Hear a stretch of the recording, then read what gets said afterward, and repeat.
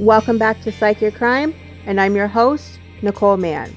I want to thank all of you for listening. We gained some new listeners, so I want to welcome our Australian and Irish friends, the new Canadian listeners. I'm pretty sure they might just be my Aunt Patty and Uncle Charles, but either way, I appreciate the support. And if you really want to show us your love, give Psych Your Crime 5 stars on whatever platform you listen to us on, iTunes, Google Play, Podbean, Stitcher, or you can head over to the Patreon page. I'll put the link down below and drop us some change. It really helps us out either way. If you want to reach out to me on social media, I'm at Geek Flossie on both Twitter and Instagram. Now, I know we had some audio issues with the last episode, but we've gone ahead and hammered those out. So let's get started. This is the story of Joyce McKenney, the first woman convicted of sexual assault in Britain. Now, this is actually more of a stalking case than sexual assault, just simple sexual assault. So let's go over the different types of stalking. Stalkers can come from every walk of life and every socio-economic background. Virtually anyone can be a stalker, just like anyone can be a victim. Even though there are very general categories for stalkers, that doesn't mean that every stalker fits neatly into a category. So the first category is going to be the rejected stalker. This type of stalker begins to stalk someone after their partner or a very close platonic friend ends a relationship or tells them that they plan to end the relationship. They want to continue the relationship so much that's when they start to stalk them. Or it can be a form of revenge. The goals may vary depending on the response that their victim gives them. They have high levels of narcissism and experience intense, deep jealousy. They may have felt humiliated over the end of the relationship or have been over-dependent on this person, and many times tend to have poor social skills. They are often the most persistent and intrusive type of stalker, and they're much more likely to employ intimidation and even assault people in pursuit of their victim. Now, there tends to be a history of violence within the relationship, and this type of stalker is typically the most resistant to any efforts to change their behaviors. The next type of stalker is the resentful stalker. This stalker wants to frighten or disturb their victim, and many times they stalk someone to get revenge against a perceived wrong. They view themselves as a survivor who is standing up against the person who they think destroyed their life. They're often irrationally paranoid. They tend to stalk people that either directly wrong them or they feel are a representative of a whole group of people that they feel negatively impacted their life. They tend to be the most obsessive and enduring stalker. They're the most likely to verbally threaten their victim and is the least likely, however, to physically assault them. They're likely to stop the behavior if they're confronted with legal actions very early on, but the longer the stalking continues, the less effective that legal action is going to be. Next, you have the predatory stalker. This type of stalker stalks someone as part of a plan to attack them, usually as part of a sexual assault. They're motivated by the promise of instant sexual gratification and the power that they have over their victim. This type of stalker tends to have poor self-esteem and poor social skills, especially when it comes to romantic relationships. They may even have lower than average IQ. This type of stalker may stalk someone they know, or it could be a total stranger. They usually don't harass or try and contact their victim while they're stalking them though. And they may engage in behaviors like surveillance, obscene phone calls, exhibitionism, fetishism, and voyeurism. Now, this type of stalker may stalk for a shorter period of time than other types of stalkers, and has a high potential to become physically violent with their victim. Now, the next type of stalker is the incompetent suitor. This type of stalker is motivated by a desire to start a romantic relationship with the victim. They tend to have this pursuit tends to be impaired by their bad social skills. They may be completely unempathetic to their victim's feelings, and they believe that anyone and everyone should be attracted to them.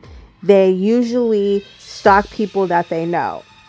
They typically engage in things like repeatedly asking for dates even after they've been rejected, calling on the phone constantly, hundreds of times a day, trying to show physical affection even after a victim has told them no. They tend to stalk for shorter periods of time on average than any other type of stalker, and has likely stalked people in the past. They usually stop very quickly if confronted with legal action and are very responsive to therapy and counseling. Next is erotomania and morbid infatuation. This type of stalker believes that they are loved by the victim, even though their victim has done absolutely nothing to suggest this could be true, and possibly may have told them to their face they do not and never will love them. Now, the stalker reinterprets everything the victim says and does to support their delusional belief that the victim loves them. And this makes the imagined romance that much more of an important part of the stalker's life. They obviously tend to suffer from delusions and can also suffer from acute paranoia. They usually choose victims of a higher social class, most commonly celebrities. Think of Meg Ryan's stalker. He changed his last name legally to Ryan because he was telling people he was her husband. This type of stalker repeatedly will try to approach and communicate with their victim. And sometimes, however, though, they can respond well to treatment. However, they are typically unresponsive to threats of legal action short of going to jail. And without treatment, they are completely likely to continue stalking their victim even after they're released. Now, last, definitely not least, is the intimacy seeker. This type of stalker seeks to establish an intimate, loving relationship with the victim and may believe the victim is in love with them. If this is true, it tends to be a delusion. Or if they believe this is true, it tends to be a delusion. The stalker believes that their victim is the only one who can satisfy their desires. They are the one. They are their soulmate. They will interpret any kind of response, even negative responses, as encouragement and may believe the victim owes them love because of all the time they've invested in them. This type of stalker is completely resistant to changing their beliefs about the love they think that their victim has for them. They're often a shy and isolated person that lives alone and lacks any sort of intimate relationships in their life. They may stalk acquaintances or complete strangers. If the stalker recognizes that they're being rejected by the victim, they may become threatening or even violent. This type of stalker may engage in things such as writing letters, calling the victim on the phone, or sending them gifts. They may become jealous if their victim enters into a romantic relationship with someone other than them. They are the most persistent type of stalker, harassing longer than any type other than rejected stalkers. They usually are unresponsive to legal action because they view them as a challenge they must overcome in order to demonstrate their love of their victim. Now, let's talk about Joyce McKinney. Joyce McKinney was born on August 6th, 1949 in Avery County, North Carolina. Joyce grew up in Minneapolis, North Carolina. Yes, Minneapolis in North Carolina. She was the only child of teacher parents. She had a self-reported IQ of 168. Joyce went through a gifted program while she was in high school, where she was a cheerleader and a drum majorette. She did go on to college, and she graduated with a bachelor's degree from East Tennessee University and a master's degree in drama from the University of North Carolina. Now, it was while she was at college, living with a Mormon family, that she chose to convert. According to Joyce, the family convinced her it would be the best way for her to meet a good, decent, marriage-oriented young man. But Joyce was very obsessed with fame and beauty pageants at that time. So she decided to pack up and move to Wyoming and try her luck in a less populated and competitive state. And it worked. In 1974, she became Miss Wyoming World and ended up competing in the Miss USA pageant. Joyce moved to Utah to go to graduate school at Brigham Young University. With her best friend, Joyce cruised the local pizza parlors and ice cream shops looking for men. Not long after she moved there, Joyce met the man of her dreams, 19-year-old Kirk Anderson. Kirk was 6'4", a little pudgy, shy, and 6 years younger than Joyce. According to Joyce, their first meeting was like something out of a movie. Joyce had an orange Corvette and Kirk had a white one. According to Joyce, they bonded over their shared taste in cars, and she felt it was love at first sight. By their third date, Joyce was naming their children. Now, they did have a brief affair, losing their virginity to each other, but Kirk was so overcome with guilt at breaking the no premarital sex rule that he was completely distraught. It also didn't help that his mother, who had briefly met Joyce, did not approve of her. So he went to his bishop to ask for some advice, and his bishop arranged for him to go on his mission. Now, understand, this probably would have happened even if he had never met Joyce. Most young men and even some women tend to go on their missions when they're 18 or 19 years old. Think of it as a missionary gap year. Now, while Kirk later admitted that he and Joyce did have a relationship, he denied that they were ever engaged. Joyce, on the other hand, appalled at the church's reaction to her love, turned her back on Mormonism, but was definitely not planning to give up on Kirk. The church sent Kirk overseas to England. Since the church would not tell Joyce where he was, she had to find out for herself, meaning she had to hire a private detective. And since they could be expensive, she started working as a model. For 2 years, she worked to pay for a detective agency in England who found Kirk working at a church in the Surrey village of Ewell. Joyce set off to find him, taking with her her friend Keith May, who happened to be absolutely infatuated with Joyce. Joyce convinced Keith that Kirk had been kidnapped by a cult, and with Keith's help, she hired a pilot named Jackson Shaw to fly them to England. She also hired Gil Parker to work as a bodyguard while they were in England. Joyce and Keith flew to England using false passports in the names of Kathy Von Bear and Paul Van Dusen. They rented a cottage in Oakhampton. Once there, Shaw and Parker saw that Joyce and Keith had listening devices, chloroform, a fake pistol, and handcuffs. This spooked Parker, and he let Shaw know that he wanted to go back to the United States as soon as possible. This left just Joyce and Keith to carry out their plan. So, on September 14th, 1977, Joyce and Keith drove to Ewell. Keith approached Kirk, and it was under the guise that he was a potential convert to Mormonism. He invited Kirk to join him in his car so that he could help him find the way to the closest Mormon temple. Then he immediately pulled out a fake gun. Keith forced Kirk into the back seat where he chloroformed him. Once he got him to the cottage, Joyce had cooked all of Kirk's favorite foods, including fried chicken, mashed potatoes, and chocolate cake. After dinner, Keith chained Kirk to a bedspread eagle with a 10-foot chain and left him alone with Joyce for the night. As a gift, Joyce presented Kirk with a $1,000 ring and even offered to give him a back rub. He did accept the back rub, and that's where things get murky. Joyce refers to Kirk as two different people.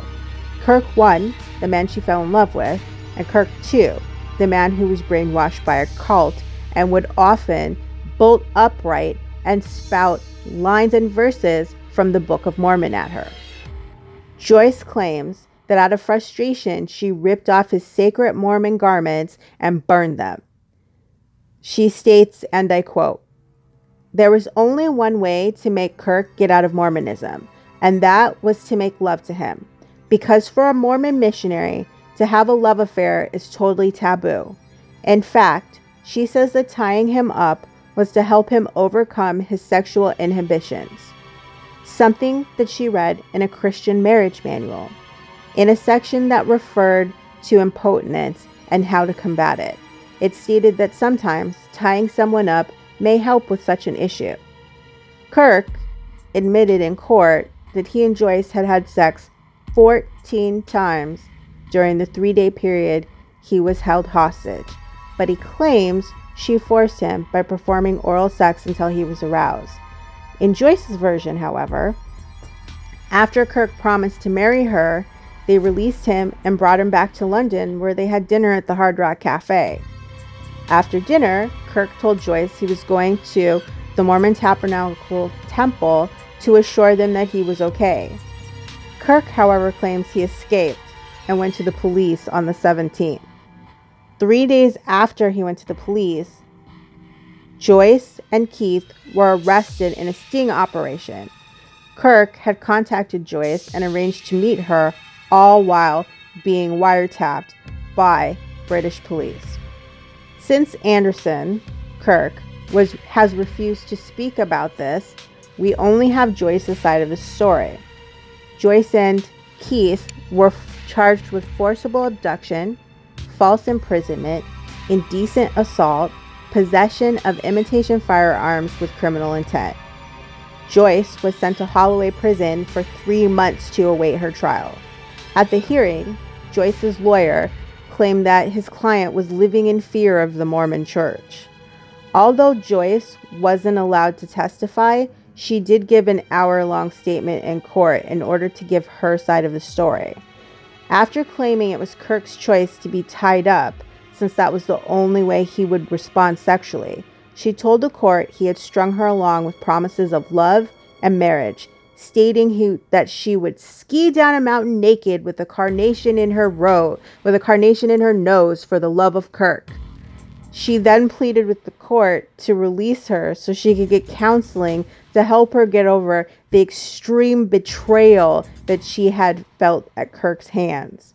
While the court decided to prosecute her, Joyce was released on bail for fear of her mental health. Joyce became the darling of the tabloid press. They fell over themselves to write stories about the case, and she at one point asked the court to lift the restrictions on what they were allowed to print.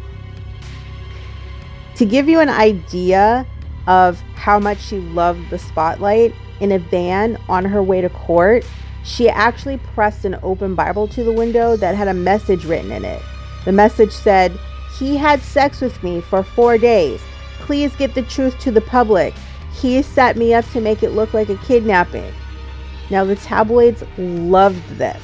She even took out ads in Daily Variety announcing she was writing a book and a screenplay based on what happened to her.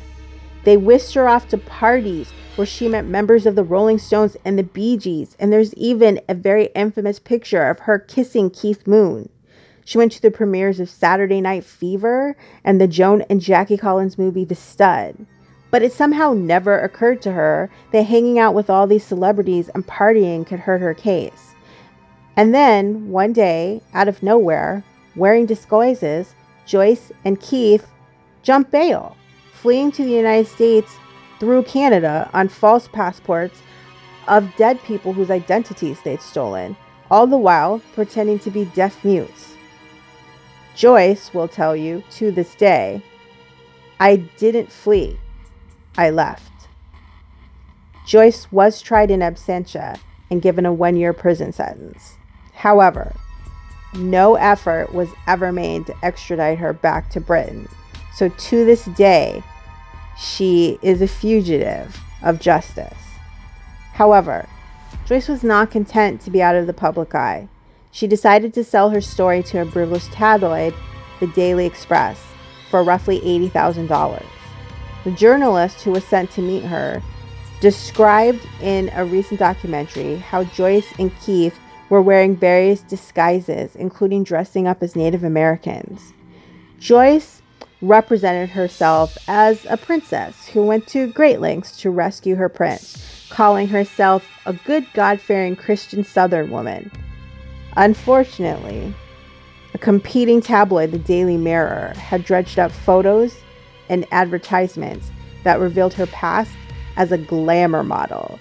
She posed for bondage photos, took part in nude wrestling, offered nude massages, and even sold her used underwear via the mail. They also found out that she had been working as a call girl who performed BDSM and oral sex. If a client wanted intercourse, though, Joyce had a friend, a Russian student named Laura, who would be available for that. So they were able to prove that she did not engage in any actual intercourse. When the story went public, Joyce denied it. To this day, she claims that the pictures that were printed were fabricated. Even though the Daily Mirror had over 1,000 nude pictures of her, some of them even came with the negatives. Upon hearing the story, Joyce became hysterical, and her father came to try and help calm her down, but Joyce bit him. This was when she had to be hospitalized for fear she may be suicidal. And that was the last anyone heard of Joyce for a while, until 1984, when she was arrested for stalking Kirk. Police allegedly found chains and handcuffs in the trunk of her car, which suggested she was gonna try and kidnap him again. To this day, Joyce claims that Kirk is her one and only true love.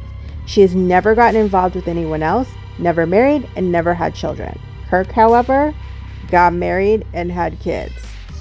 Since this, Joyce did make headlines again in 2007 when it was revealed that she'd gone to South Korea and spent $25,000 to clone her dog Booger.